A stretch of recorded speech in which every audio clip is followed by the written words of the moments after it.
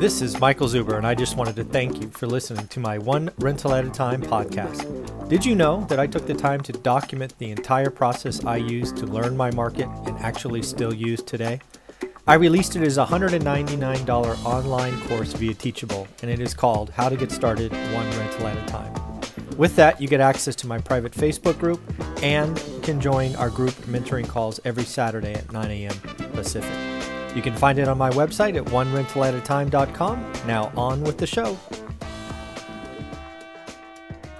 Good morning, good afternoon, good evening, folks. How you doing today? Michael Zuber, One Rental at a Time. And I'm here with my good friend and legendary investor, Greg Dickerson. How you doing, sir?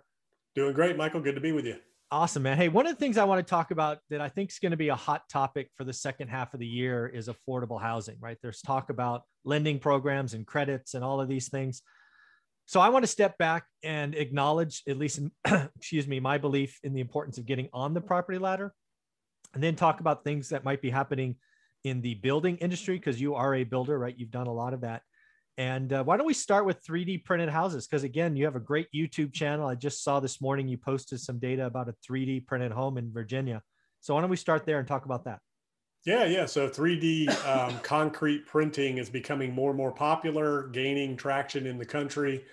In the United States, it's been very popular outside the United States and other countries. So you're starting to see some projects and experiments. So the Virginia Housing Department, in conjunction with Virginia Tech's doing a project in Richmond, Virginia, the first 3D concrete printed house in Virginia for sale. It's an affordable house. It's going to be sold at like $180,000, $200,000, something like that. So yeah, I went and made a video of that the other day. It's pretty interesting process and technique. There's a lot of information out there. The company doing the concrete printer came from a company called Cobed, C-O-B-E-D, I think it is, that makes and sells those printers. But it's an interesting process. So I'm going to go back out there today and film an update and just see how far they've gotten, because you can print, it's like 3 meters a minute or something like that. So the other day they had just started, had maybe, just starting the first like 6 to 12 inches of the wall. So we'll see how far they've gotten since then. And they are experimenting. So they've got a bunch of people out there from the university, from the city, from the housing authority, general contractor, all learning, so it's not going probably as fast as it could, but it'll be interesting to see how far they've come. Cause I think I made that video, Wednesday, Thursday last week. Okay, very cool. And forgive me, I probably should have looked this up. I don't know the answer, but do you know what the kind of median price home is in Richmond, Virginia? Is it like 300 or something? Yeah, median, I don't know. Yeah, it's probably in the threes. Yeah, they have some lower price point homes there because, some low income areas, but I think it might be in the threes. Yeah, the reason I asked is because, again, we're talking about a 3D printed home at 180. So we're talking about 35% below, which obviously is not where new homes come out, right? Most stick built homes are not coming out at that price point, which is why you and I both see the need for affordable housing or 3D printed homes. So yeah, 281.2. So I just Googled it while we were talking. I knew it. I saw you typing. That was awesome. So again, if it's 280, you're going to come out at, call it 180. Yeah, that's 40% off, right? And yeah, I can only guess. Cobod, C-O-B-O-D, Cobod, C-O-B-O-D is the website for the printer that they're using. Now, when I talked to so I've heard a couple of different stories. There was one built in New Jersey, I think, that they say they sold. It's supposed to be done and complete in New Jersey. The first one in the country that was done and complete that's for sale or sold, I'm not sure what stage they're in construction. They were saying you could save as much as 40 to 50% on the cost of the house. Yeah. But the people that I talked to that are doing the one in Virginia say it's really only about 10 or 20%. It's really more of a time factor than anything else, because you can print a 1,200 square foot house in a couple of days. So all in all, by the time it takes to get the equipment out there, everything set up, do the work, break it all down and get out of there, probably 7 days, maybe 10 days on your average 12, 13, 1,500, 2,000 square foot house that's done out of concrete. Then you still have a, wooden truss roof. You still have to do all your mechanicals and all that. You can finish the interior and exterior however you want with different siding, or you just leave it like an ink, right? Or icing. If you just layered icing, it just kind of, has these little rippled looking layers. Some people leave it like that. That's crazy. Yeah. So again, I think something that's going to be important the next decade is affordable housing. I've not done a lot of research. I've never seen a project, but I'm a believer that we need to figure this out. And I think 3D printed homes in a decade will be one of the answers to lower the starting price point. But there are other ways to get on the property ladder, right? There is one that is very popular today that's being talked about. I actually added it to my course, but it's been around a while, and that is house hacking. That is a way that a lot of younger folks get on the property ladder, and I think it's a wonderful way. What do you think? Yeah, absolutely. And that comes in a lot of forms and fashions. The traditional house hack, as you know, is you buy a duplex, triplex, quad, you live in one unit, rent the rest out, or you buy a 2-level home where there's, a basement or a ground floor, separate that, or there's an upper floor. Today with Airbnb, it's even more popular than ever, where people are renting out bedrooms in their houses, parts of their houses. I mean, it's really interesting where that market has evolved to. And then you have other forms of house hacking, and this has been going on forever. I mean, this is nothing new. You can hack parts of your property. So you can put an ADU in, or you can have a garage with an apartment over it. So there's, that's a form of house hacking. And then also multifamily. So I know a lot of people over the years that have bought small apartment buildings. They live in one unit, rent the rest out, call that house hacking. I know somebody that one of my past clients I was coaching that did that with a property where he built 8 units at a time, and it ended up being, it was a 100-unit complex, and he was building 8 units at his time as his own general contractor. He lived in one of the 8-unit buildings, rented out the rest. So he house hacked a 100-unit apartment complex. Oh, wow, that's awesome. Phased it out, or maybe they were 20 units at a time. I can't remember, but so there's a lot of ways you can do it. You can do it where you have a commercial building that's mixed use, and maybe you live in the building and rent the ground floor out, or vice versa. You rent the ground, you operate the ground floor and rent the top out. So house hacking comes in a lot of different shapes and forms. Yeah, I fully encourage house hacking. It's especially, if you can get in when you're early, the sooner you get on the property ladder, again, with 30-year fixed rate debt, that's always the qualifier here. You got to live somewhere. And if you can have somebody start paying your mortgage and either live cheaply, pay a couple $100, or sometimes live for free, it's a wonderful thing. I'm really glad you brought up ADUs.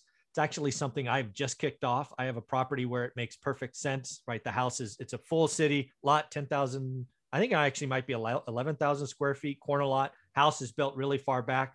I just got drawings, and I guess it's called a site map. And we're going to add a 3-bedroom, 2-bath, 1,250 square foot to the front of it. So it'll become 2 houses. It's funny. The ADU is actually going to be a few square feet bigger than the original house, which I thought was really funny. Yeah, you're building a house. Yeah, it's not an ADU. You're building a house.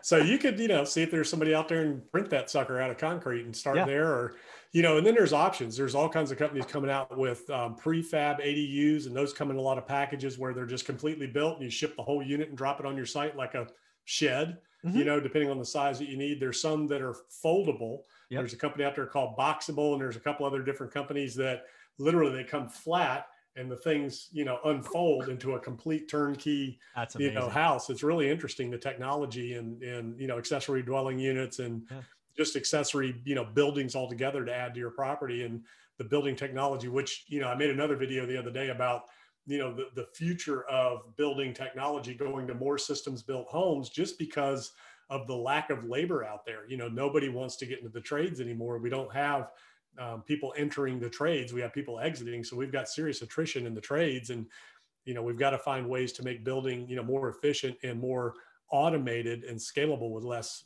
manual labor. Yeah. And then the other one I want to talk about that not many people talk about is the 203K loan. Obviously, this is essentially owner occ buying a fixer upper. You can get up to 30, I think it's 35 grand with the 203K streamline. And what people don't realize, it's funny. Meet Kevin, right, is obviously a very popular YouTube channel, 1.6 million followers. I interviewed him once, and that's how he started his whole investing career, right? He bought a home for him and his wife, Lauren, before they had kids. And it was a 203K loan, right? A 203K loan is an amazing program for first-time buyers to get on the property ladder and quote unquote build sweat equity. Is that a program you've used or you know much about? No, I've never used that, and I never did any business with anybody because it has some pretty strict requirements for doing it. But it is popular. A lot of people do it because you can buy the house; it gives you the renovation loan included. And I don't know the nuances of it, but what's cool about that product and where a lot of people are using it is you can use it for up to 4 units. Yes. So that's where you can really accelerate, and you can do it.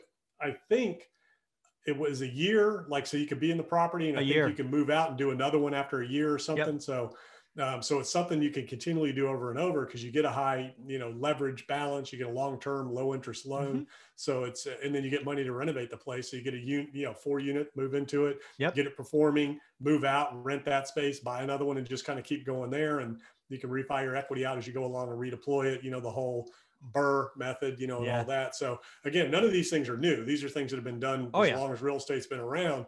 They're just, popular now, and it's a great way to get into it and scale. But for me personally, my first real estate investment, I mean, I owned houses, but my first real estate investment was, a lot flip. And then, I started doing spec development, and then I started, doing the commercial thing. And I've been a merchant developer, so I never hold property, long-term, any longer than it takes to get it performing and then sell it. So how do you stack? That's how I stack cash. I reinvest in other projects and, things like that. So that's what I do with cash is I deploy it into projects and compound it. Yeah. And then the last one that just came to me is it's still out there. I believe it will survive these tax cutting proposals is the $250,000 or $500,000. I don't know what it's called. I guess you don't pay taxes if you lived in your house for 2 years. Capital gains exclusion. Yeah. There you go. Capital gains exclusion, right? If you don't know about this one, folks, it's probably the greatest gift to homeowners. If you can get into a house, add a bunch of value in 2 years, it has to be your primary residence. And then at the end of 2 years, at least currently speaking, you could do this every 2 years. You can sell it the profit tax-free. Yeah, people have been doing that for a long time, especially builders. So you would see a lot of builders that would build their own personal house. They'd live in it for 2 years, sell it, so they could avoid capital gains and keep doing it every couple of years. Yeah. So that's something that's been very popular, and we'll see. Who knows what the tax code is going to look like, moving forward in the future. But that one is a good one for a lot of people if you're willing to move every couple of years, because some people say, well, why not just take your equity out of the house and all that? You can't always tap the equity in your house to the level that you can with a sale. Because number one, it's going to be based on appraised value. Like right now, you can sell a house more than what it's going to appraise for as it sits if you're going for a refi. Absolutely. Number two, you can only get so much of your equity out. You can only leverage 80% of the house based on that appraised value. Where if you sell it again, it might sell for more and you get 100% of the equity. So that's why people do that every 2 year thing. Yeah, totally agree. So lots of ways. Get on the property ladder, seek out programs, house hacking, 203K loan, understand the tax code, capital gains exclusion, 3D printed homes, lots of stuff going on in real estate. Greg, how can people follow you and watch your research in 3D printed homes? It's going to be a lot of fun. Yeah. So gregdickerson.com. My YouTube channel link is on there. I'm easy to find on YouTube. Just Google Greg Dickerson. It'll be me and a sportscaster that'll pop up. So one of the two of us, pick one, but I'm the real estate one and other things. But, and one more note to leave with is the key is to just get started. So start with something, just get in the game. More wealth is built through real estate and always has been than almost anything else other than entrepreneurship. That's huge now. I think there's more wealth being created in entrepreneurship these days because it's so much easier. And where the real estate market is right now. But over the years, when you look at real estate compared to any other investment, I mean, it's been automatic. And here in the last couple of years, I mean, people just by default have gained 20 to 30%, equity in their properties in most markets. Real estate's hyper local, so everywhere is different. But anyways, I wanted to throw that in there. Key is just get started, get going. Don't wait because, it's worked well, and it's stood the test of time. That is absolutely the theme of this video is get started. I love that. So Greg, thank you very much.